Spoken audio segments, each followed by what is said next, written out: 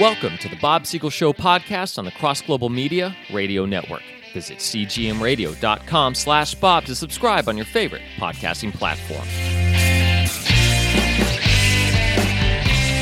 Welcome to the Bob Siegel Show. It's always great to have you. One of the things we do often on this program is answer Bible questions. People submit them to me all the time. Today's is a very simple question, but extremely common and very, very understandable question. Bob, the Bible talks about God holding us accountable on Judgment Day for whether or not we have received Christ. He certainly wouldn't insist that we make such a choice if we didn't have free will. And yet there are so many passages of Scripture which suggest that if God did not first do a work in our hearts with His Holy Spirit, we would never make this choice. Okay, we're talking here about a doctrine called Predestination, sometimes commonly called Calvinism, named after John Calvin in the 1500s, part of the Reformation that was going on in Geneva around the same time as Martin Luther, interestingly enough. And John Calvin made this a little more famous, although he certainly was not the first to perpetrate this doctrine. It goes all the way back to St. Augustine. And some, of course, Calvinists namely, would say it goes all the way back to the Bible. I have a lot of material about Calvinism, and we'll do more in future shows, not tomorrow, because I don't want to bore you with Calvinism every day, and I like the variety of the show. I'd like to switch it up. So today I'm going to make one brief point, although obviously I think it's a profound point, or I would not be sharing it with you. Anyway,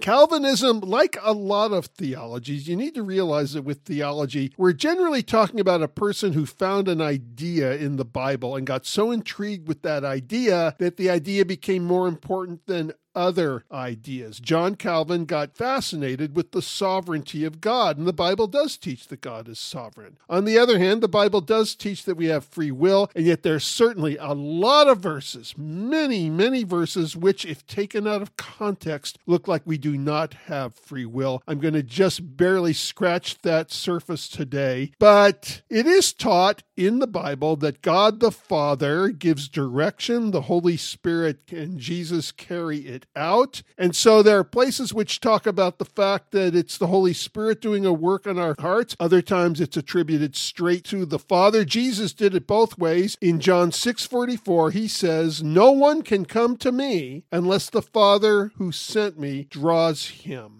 And this was the specific verse quoted by the person that sent me this question. And so the person ends by saying, "So which is it, Bob? Do we have free will or don't we?" All right, here's the deal, folks, the straight deal. It is true that human beings left to their own devices would never seek out God. But it is also true that when God reaches down to us through His Spirit, and it is His Spirit that starts changing us, we are still free to obstruct that process if it's a process we don't like. Now, we know this is true because Jesus even gave a name for the refusal, for the obstruction. He called it the blasphemy of the Holy Spirit. That's Matthew chapter 12. Now, the Bible illustrates this phenomenon in another verse, and I love the imagery here with light. John 3:19. "And this is the verdict. Light has come into the world, but men loved the darkness instead of the light because their deeds were evil." So you have somebody that says, well, why should I follow Jesus? He may not even be true. He may not even be real. He may not exist, or if he did exist, he may have just been some human being. As you know, as a Christian apologist, I respect those kinds of questions all the time. What they're talking about here is the fact that supernaturally a person is starting to witness that Jesus is true, either in a dramatic way because they see miracles, such as the Pharisees in Matthew 12 when Jesus said, "Okay, you just saw a miracle and you're still choosing not to believe. Gentlemen, yesterday your ignorance was sincere and understandable. Today your ignorance is insincere. You don't want to believe." So it could be that dramatic, or it could be somebody in the subliminal recesses of their heart just starting to know or strongly suspect that Jesus is real, but they push the Holy Spirit away because they realize that once they know He's real, they have no excuse with which to not serve Him. So they're saying, "Don't enlighten me. I love the darkness." And that's what they mean here. Men love the darkness instead of the light because their deeds were evil.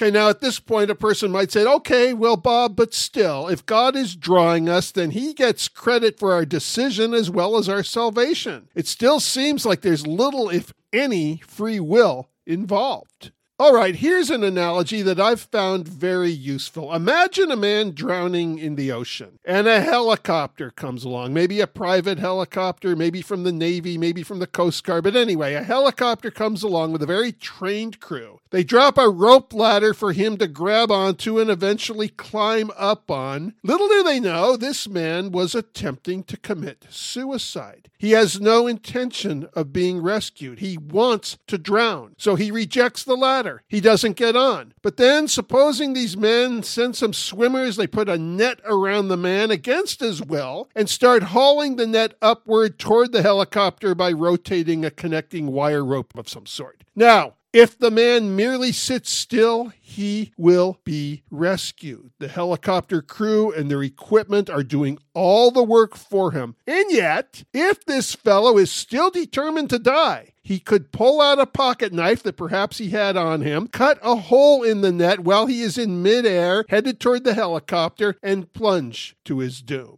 These are the two options. He cooperates with the rescue process by doing absolutely nothing, or he interferes with the process. According to this scenario, who gets 100% credit for the rescue should the man keep the knife in his pocket? The helicopter crew. The helicopter crew, obviously. But if he does cut that hole in the net, who is 100% responsible for his own demise? Now, some of you are saying, Bob, those nets are so thick, no knife could cut it. Dude, it's an illustration. And I think it's a helpful illustration because in a similar vein, when we are saved, God gets all the credit, but if we reject his influencing spirit, we get all the blame. God is sovereign, but we also have free will. This is Bob Siegel making the obvious obvious.